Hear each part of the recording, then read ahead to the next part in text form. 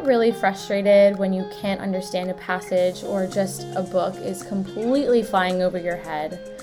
Have you been judged in the past or even now by what you read, the way you read, and how you read? Or do you ever get really anxious when you don't have time to read or you think you're a bad reader because you don't read enough? In general, have you ever felt anxiety when it comes to reading? Well, I'm so happy you're here because this is your space and place to feel accepted, loved, and no longer judged by your reading. This is The Anxious Reader, a member-exclusive podcast series hosted by me, Alexandra Shelley, CEO, founder, and podcast host of Dog-Eared Book Club.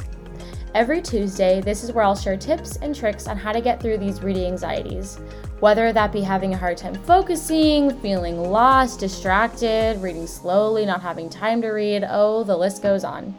And as someone who was diagnosed with anxiety, depression, and ADHD, these reading anxieties are more than prevalent in my everyday reading practice. I've gotten better over the years, but I'm far from perfect, and neither is everyone else.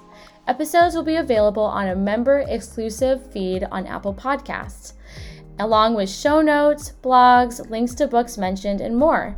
The Anxious Reader will also have books of the month, reading meditations, live streams, a book club, and more. So if you'd like to dive deeper into the dog-eared community and join the club, go to dogearedbookclub.co memberships and join today. Again, all you anxious readers, you are so seen, so heard, and so loved, and I'm so happy to have you here. Stay tuned for Tuesday, January 4th of the Anxious Reader series.